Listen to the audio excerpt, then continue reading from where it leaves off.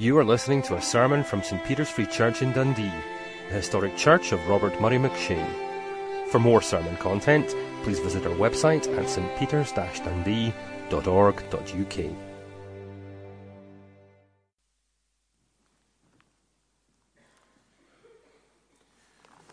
Well, let's turn in our Bibles to Psalm 133. It is on page 625 of the Church Bible, goes on to page 626. This is the 14th in a series of 15 studies in the Psalms of Ascent. Occasionally it gets bounced or bumped to Sunday morning, as today. We're going to be looking with David at Psalm 58 tonight. These Psalms, written probably by different people at different times, but the Psalter, as you know, did not fall from heaven as a complete book of 150 Psalms. Surprising, actually, the number of people who think that's what must have happened. They were written in different experiences at different times, and somebody, somewhere, at some time, brought these 150 Psalms together, ordered them into 5 books, and just at this point in the Psalter put together 15 Psalms that could be easily memorized, most of them are short, and used by pilgrims on their way to Jerusalem, and while they were in Jerusalem on the 3 occasions of the year when the people of God gathered for festival. You know, the Old Testament did not give people holidays. It gave people holy days. And it's rather an attractive thought that holy days were actually the best holidays. And they went to Jerusalem in crowds, in thousands. At the time of Jesus, some people have thought there might have been 1 million people in Jerusalem, vast concourses of people there to praise God. And we are to imagine these folks, they've been under the ministry of God's Word, they've had leisure to talk together, they've been encouraged by these Psalms to think about God's ways in their own lives and God's ways with His people. And we are now to imagine they're almost at the end. And Psalm 133 is the penultimate of these Psalms. It is a song of ascents, as the others bear that title. This is a David psalm, and here are its words. How good and pleasant it is when brothers live together in unity. It is like precious oil poured out on the head, poured down on the beard, running down on Aaron's beard, down upon the collar of his robes. It is as if the dew of Hermon were falling on Mount Zion, for there the Lord better commands His blessing, for there the Lord commands His blessing, even life forevermore. One of the expectations that the compiler of this 15-psalm hymn book had was that the experience of God's people would be wonderfully transformed by being together. You ought to leave a church service feeling different from the way you felt when you came into the church service. Often, of course, we come in not feeling anything and we leave not feeling anything, and we assume that the reason is the ministers, the bands, the people, when often the reason is ourselves. There is a wonderful story about William Wilberforce taking his friend, the younger Pitt, the Prime Minister, to hear one of Wilberforce's favourite preachers. And as they left church, Wilberforce was in raptures about the message about Christ that he had heard, and you can imagine how his heart sank when Pitt turned to him and said, Wilberforce, what was he so excited about? And of course, if you were Prime Minister, you would assume the fault was somebody else's, when in actual fact it was your own spiritual deadness and your own spiritual blindness. You assumed that you could see when you were actually blind. You assumed you could hear when you were actually deaf. And you assumed that your own understanding of things was right when you were looking through dark-tinted spectacles at the worship of God.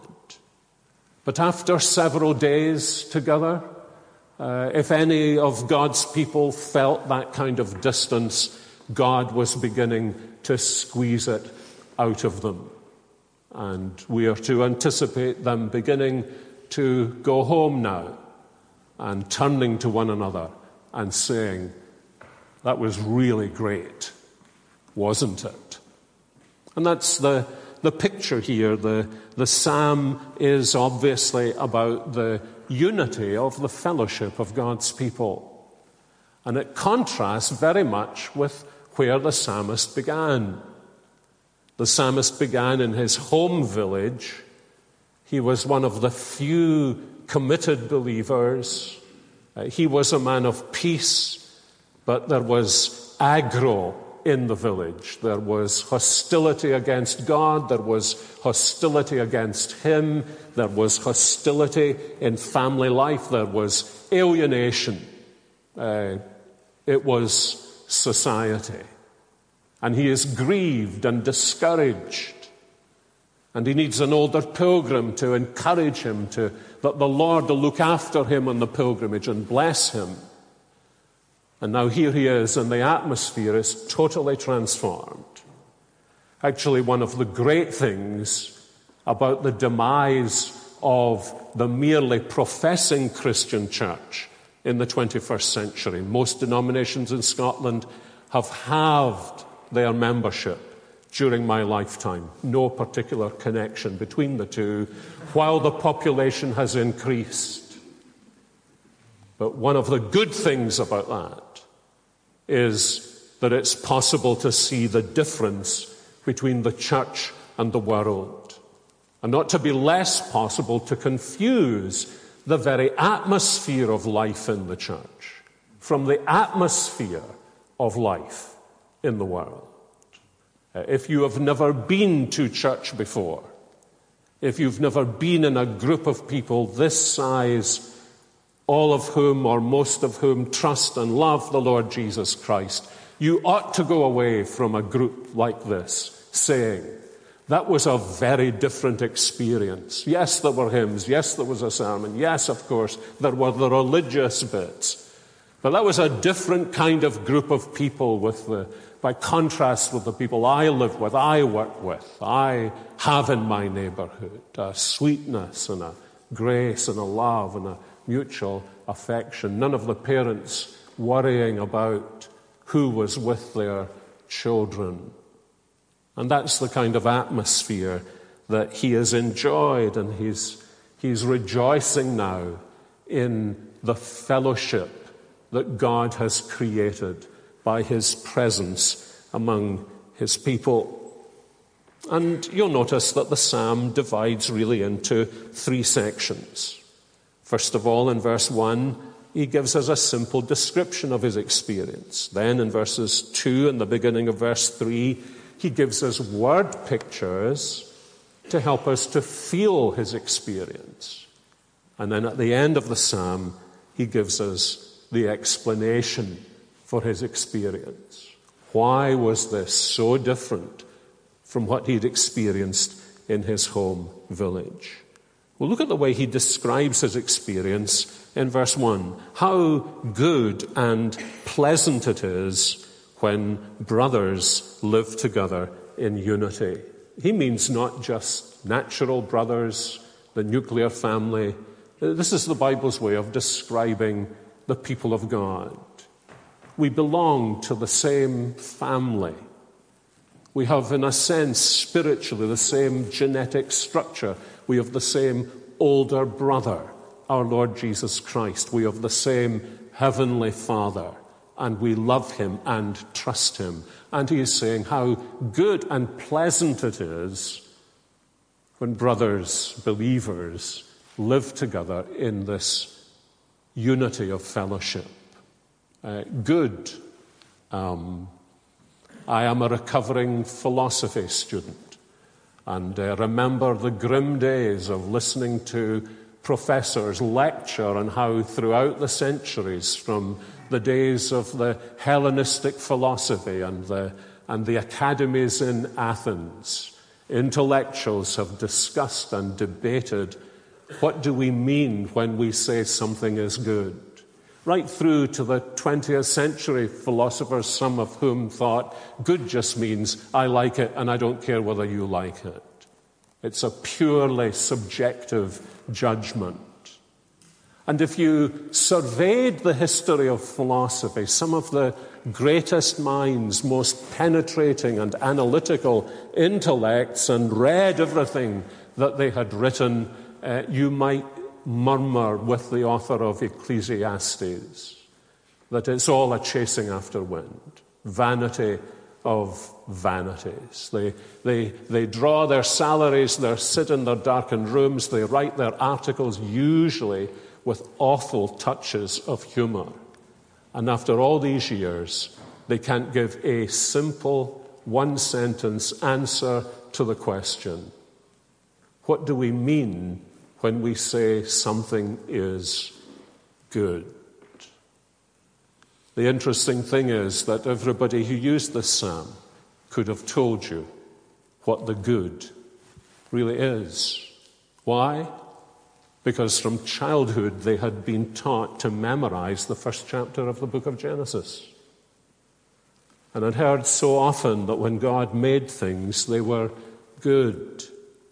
That is to say, they were the way God designed them. They functioned the way God wanted them to function and meant them to function. And of course, we still use the term good in a kind of adulterated sense, a sense in which we see somebody do something, we say that was good. We mean it was well done.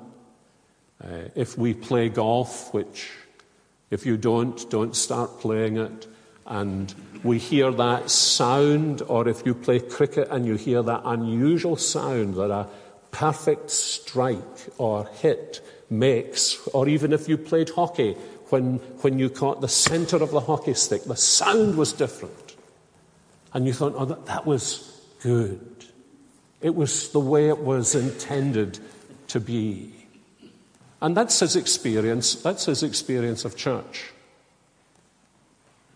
He's able to say, this was good. What does he mean?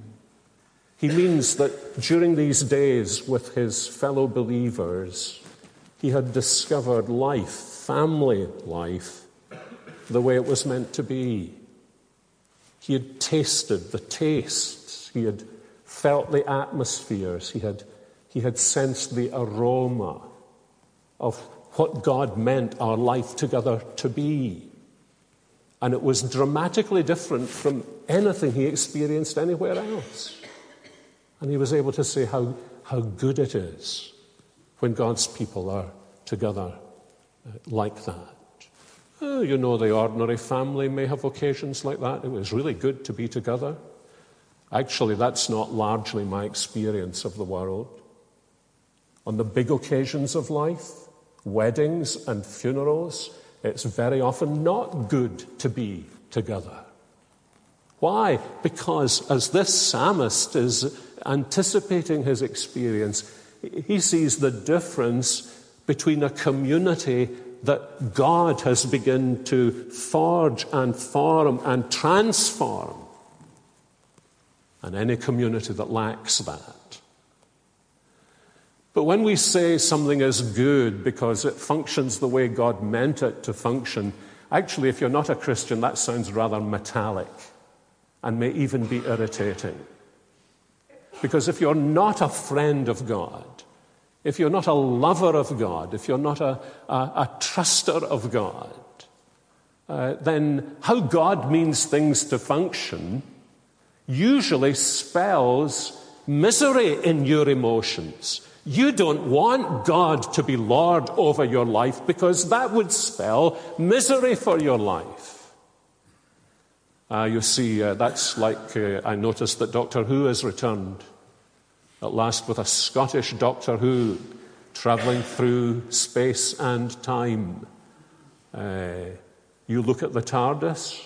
What is it? It's a bashed up old police box. Must be worth a fortune because you don't see them any longer. But you go inside, and it's larger inside than it was outside. It's full of all this cutting-edge stuff that can take you, as it were, to any part of the universe, to any place in history. And actually, the kingdom of God, the fellowship of God's people, is just like that. If you're outside, it looks bashed up and bruised, and nowadays small. Kind of antique, like something that you might see in the museum. But when you're inside, it's far larger on the inside. It's connections on the inside that you never see on the outside. And it connects you to every part of the world and every part of history because it brings you into this family of God. It is glorious on the inside. And if you don't think that, the reason is because you're on the outside. And that's why he adds. You see, the words good and pleasant can be used as synonyms of each other, but they're not synonyms of each other here. Pleasant tells you what good feels like, what good tastes like, what the atmosphere of this fellowship really is like. I wonder if you know Isaac Watts' paraphrase of one of these psalms. We're marching to Zion, beautiful, beautiful Zion. It has a verse in it that we may no longer sing in the presence of dentists, doctors, and children, all in the same room. And the verse goes like this. The hill of Zion yields 1,000 sacred sweets before we reach the heavenly ground or walk its golden streets. We're marching to Zion, beautiful, beautiful Zion. Ah, yes, pie in the sky when you die. No. It's pie in the sky when you die and pie in the sky all the way there. 1,000 sacred sweets doesn't mean jelly babies. It means delights. It means pleasures.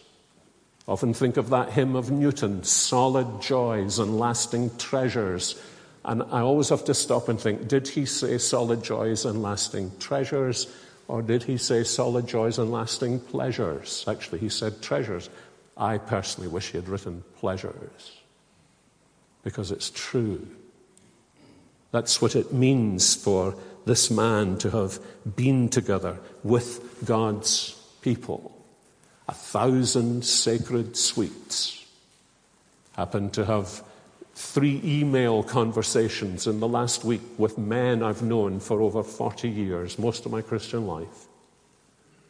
Actually, come to think of it, it's almost 50 years, most of my Christian life.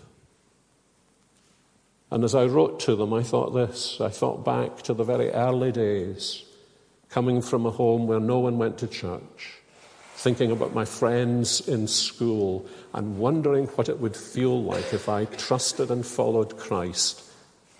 What would it feel like to lose my friends? And being held on by Jesus' words in Luke's gospel, no one gives up anything for my sake and the gospel's without receiving 100-fold in this life. Yes, with persecutions, but 100-fold in this life, as well as eternal life in the world to come. And thinking, I don't think that any of my friends who might have begun to badmouth me as a teenager because I'd become a Christian could have any conception of the quality and number of the friends that God gives in return. That's what it is. How good and pleasant it is when brothers dwell together in unity. I can almost imagine Mary and Joseph on their way down from Jerusalem when they've taken the 12-year-old Jesus on the first time to the pilgrimage into Jerusalem. And I can almost imagine them bumping into each other after they'd been with the men and the women folk and saying, boy, it was really great to have taken Jesus for this one, wasn't it? And then saying, where is Jesus? So he gives us a description of his experience. And then he uses word pictures. These psalms are poetry. Poetry is meant to paint things in pictures that not only illumine our minds, help us to see things from fresh angles, but also help us to feel what it is that the poet, in this case, the psalmist, feels. So he gives us a couple of word pictures to help us feel the emotions and the memories of the picture. And both of those pictures are fairly alien to us. They probably aren't the descriptions you would use for the service here this morning. Imagine there's a film crew from Radio Tay, well, that's not a film crew, BBC Scotland, and they're waiting outside. David has been upsetting people again, and they're waiting outside, and they come up to you with the microphone. They've sent the young reporter who's just learned how to nod no matter what you're saying, and they say, what was it actually like in there? And you say, oh, it was like the oil flowing down over Aaron's beard, over his robes. And yes. And what was that like? Oh, it was as though the dew from Mount Hermon was falling on Zion, and it's back to you at the studio. You know, who are these wacky people? But you know, these are like illustrations from the Dundee and the Beano, if you're from Dundee or Scotland or any self-respecting part of the English-speaking world. And they're actually very clear. The first one is drawn from the liturgy of the temple. And it's drawn from one of the most sacred events in all of the history of God's people, when Aaron was clothed for the first time with the robes of the high priest. And remember the ephod that he wore and the turban. And then there was this breastplate that had 12 precious stones on it, each one representing one of the tribes of Israel. And he had these 2 precious stones on his shoulders that would hold the strings for the breastplate. And there were 6 tribes' names engraved on one and 6 on the other. And then there was this anointing oil that's described in Exodus chapter 30, I think. And one of the things that's said about this anointing oil, you're given the composition. And it must have been a powerfully beautiful aroma.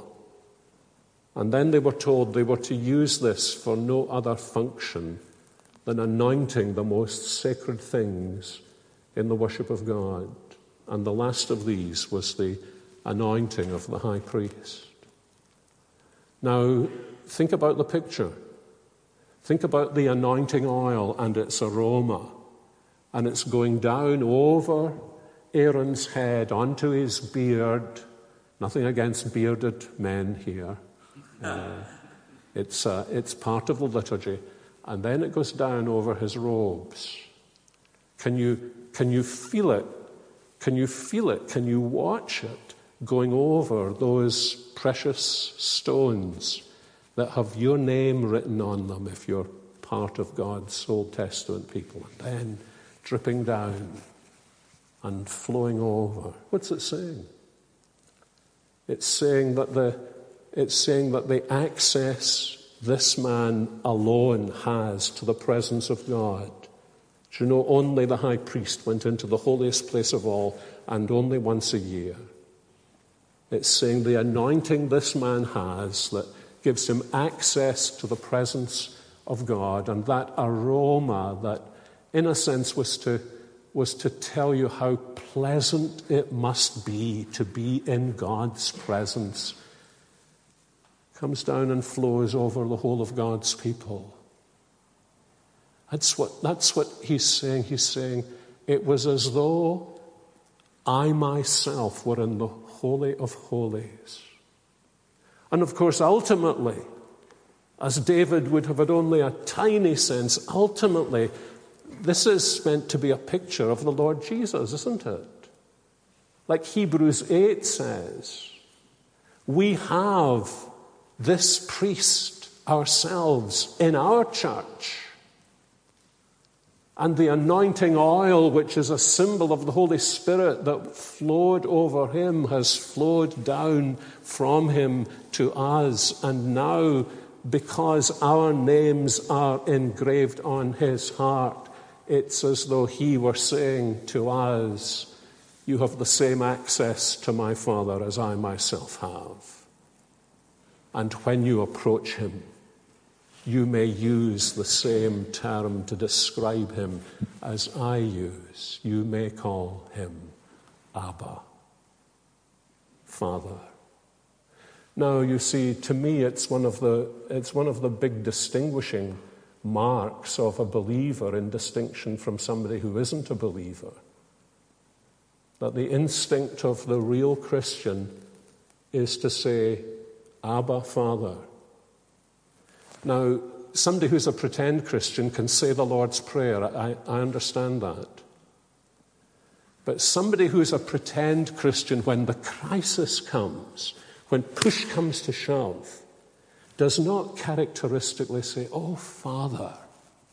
What that person characteristically says, how do I know? Because I've heard it. That person characteristically says at his or her best, oh, God. And so there's all the difference in the world. And that's exactly what he's experienced. He's experienced all the difference in the world. Says Paul in 2 Corinthians 5:14, if anyone is in Christ, if the anointing oil has flowed over Christ to them, if their names are written, as it were, on the jewels on his breastplate and on his shoulders, then if anyone is in Christ, the only way you can describe this is it's a new creation. And then he moves from the liturgy to geography.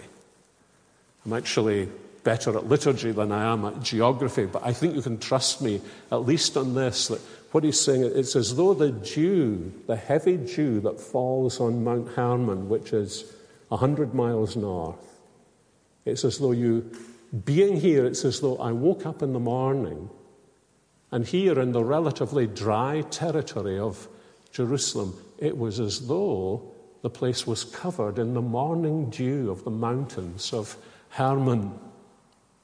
Now, actually, the scholars have had difficulty with this. So you need to think this through yourself. But I remember years ago, we were living in Glasgow at the time. It was the summer. It was a stuffy summer, a dusty summer. And I happened to be in the Cairngorms, and I happened to be reading this psalm. And I just had one of those moments when I thought, oh, wouldn't it be great if I could just take this, the clean air, the beauty of its aroma, the sense of relaxation. Obviously, I was just about to go back to Glasgow, which, incidentally, I love. And I thought, wouldn't it be great if you could have this in Glasgow? And I think that's what he's saying. Maybe he'd been on Mount Hermon on vacation, who knows? But he's saying this is as though an experience that belongs to another place altogether could be experienced right here. And that's what the fellowship of God's people is. It's the experience that actually belongs to another place taking place right here. It is the New Testament's way of putting this is when you are in Christ, especially when you're together in Christ, then it's as though you were caught up into another realm, a heavenly realm. Indeed, Hebrews 12 says, when you come to church, you don't go to Mount Zion on earth or Mount Sinai where the Exodus people went. But when you come to church, you go to the heavenly Zion. You're not just rehearsing for the worship of heaven. You are actually in an antechamber, sharing in the worship of heaven. You've come to the saints who are gathered in festal joy. You've come to the spirits of just men made perfect. It's as though there's just a very thin curtain between our assembly here and that assembly there. And you've come to Jesus Christ, who is the mediator of a new and better covenant. And it's all yours now. It's all yours now in Jesus Christ. Actually, the way John puts it in 1 John 3, verse 1, you know the text. What manner of love is this that the Father has bestowed upon us? Do you know the Greek word that's used there? Literally, right at its root, it means, from what other country does this love come? And that's what it means when the people of God are gathered together. We're breathing the fresh air of the presence of the Lord. We're breathing the fresh air of heaven. And we're strengthened. The pollutants. Don't you experience that? Is this just some nutty psalmist who's having an experience no one else in the history of the church? Is it? No. This is the experience of God's people in every place, at every age, every stage. You're breathing in the fresh air of the wind of heaven and the pollutants. You even feel cleaner. That's what he's saying. You see things more clearly. You're surrounded by people, your friends, maybe made it in this world, and they're not only filthy rich, but they are filthy livers, and may have filthy livers in addition. And you wonder if it's all worthwhile.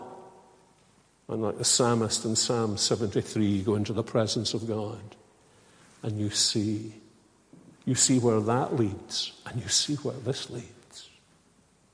And you're a new person, reinvigorated. That's what he's saying.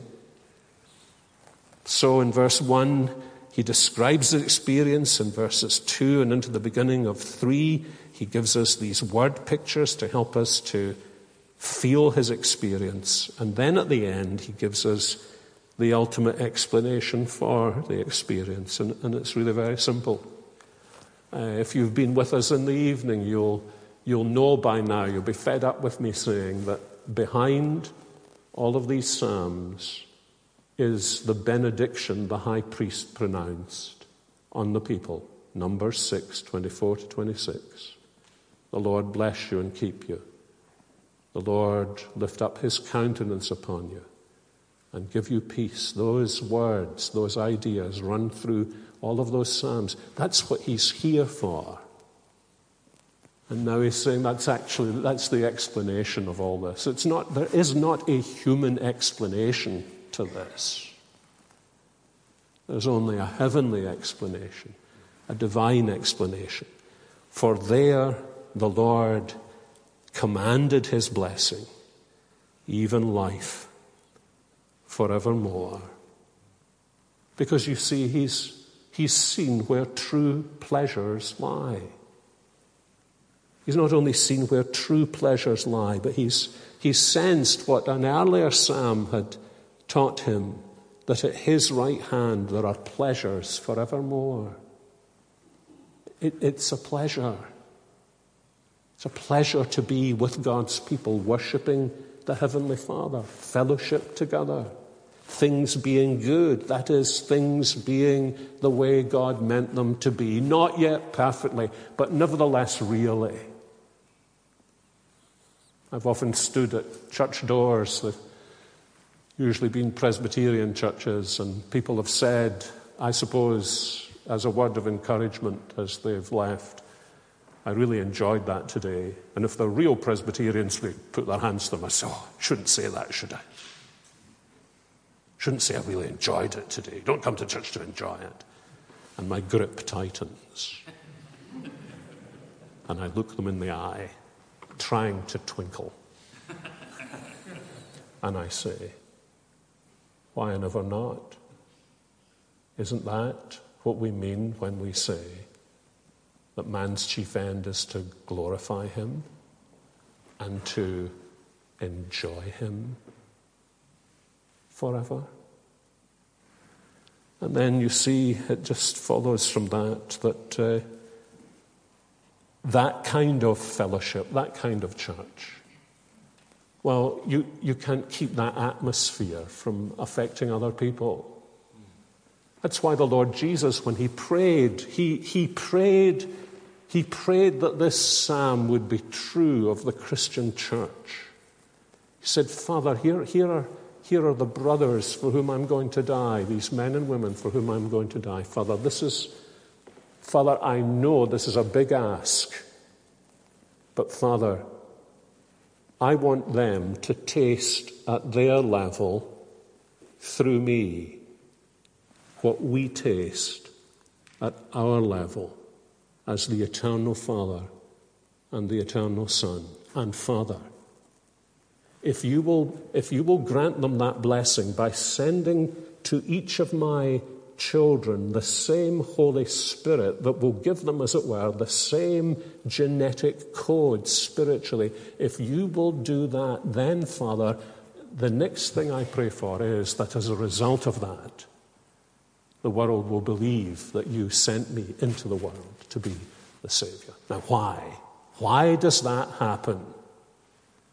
Because if you're an outsider and you begin to taste what the insiders are tasting, begin to sense the clean air and the wonder of the dew from heaven falling upon God's people and the family life that they have.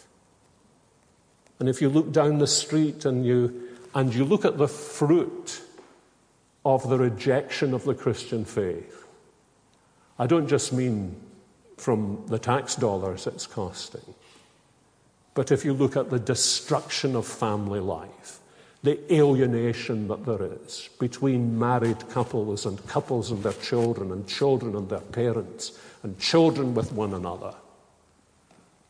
And then, yes, no, the church isn't perfect, but you come in and you say to yourself, from what world does this come into a world like ours? Wherever it comes from, I need to pay a visit. And many of us in this room, and we wouldn't all put it that way, but in one way or another, it was because we sensed this dew from heaven, this oil coming from Jesus to somebody we knew, that even if it was kicking and screaming, we knew that was what we needed and that was what we wanted. And so he says at the end, the reason for all this is because there, the Lord. And again, the NIV, I think, fails us here. The Lord didn't just bestow the blessing, the Lord commanded the blessing, even life forevermore.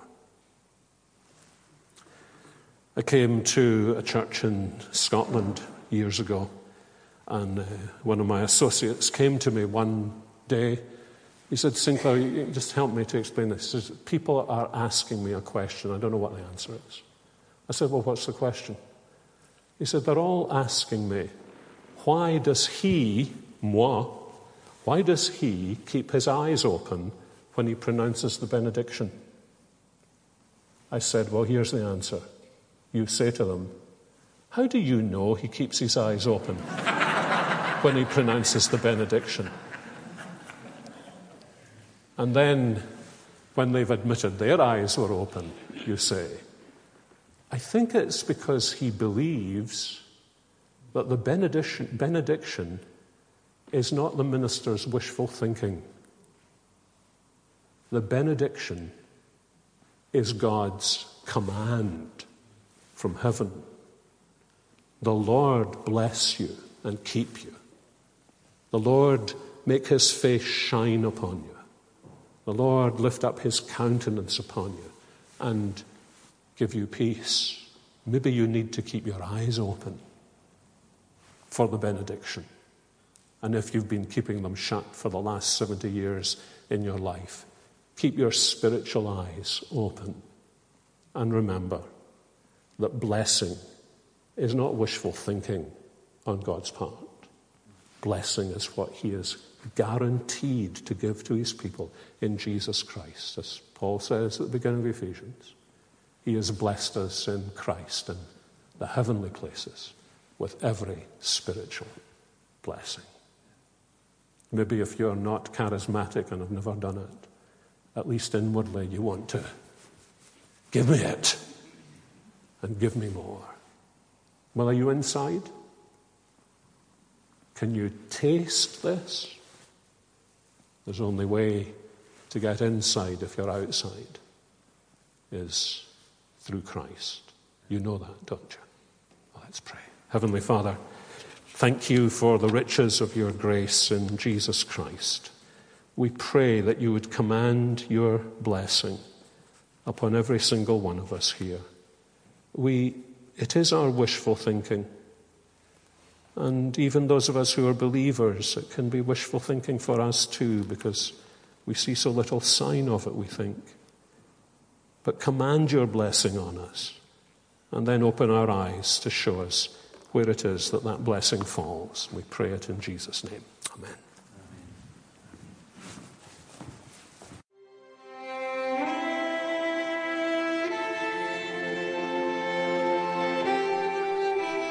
Thank you for listening to this sermon from St. Peter's Free Church in Dundee.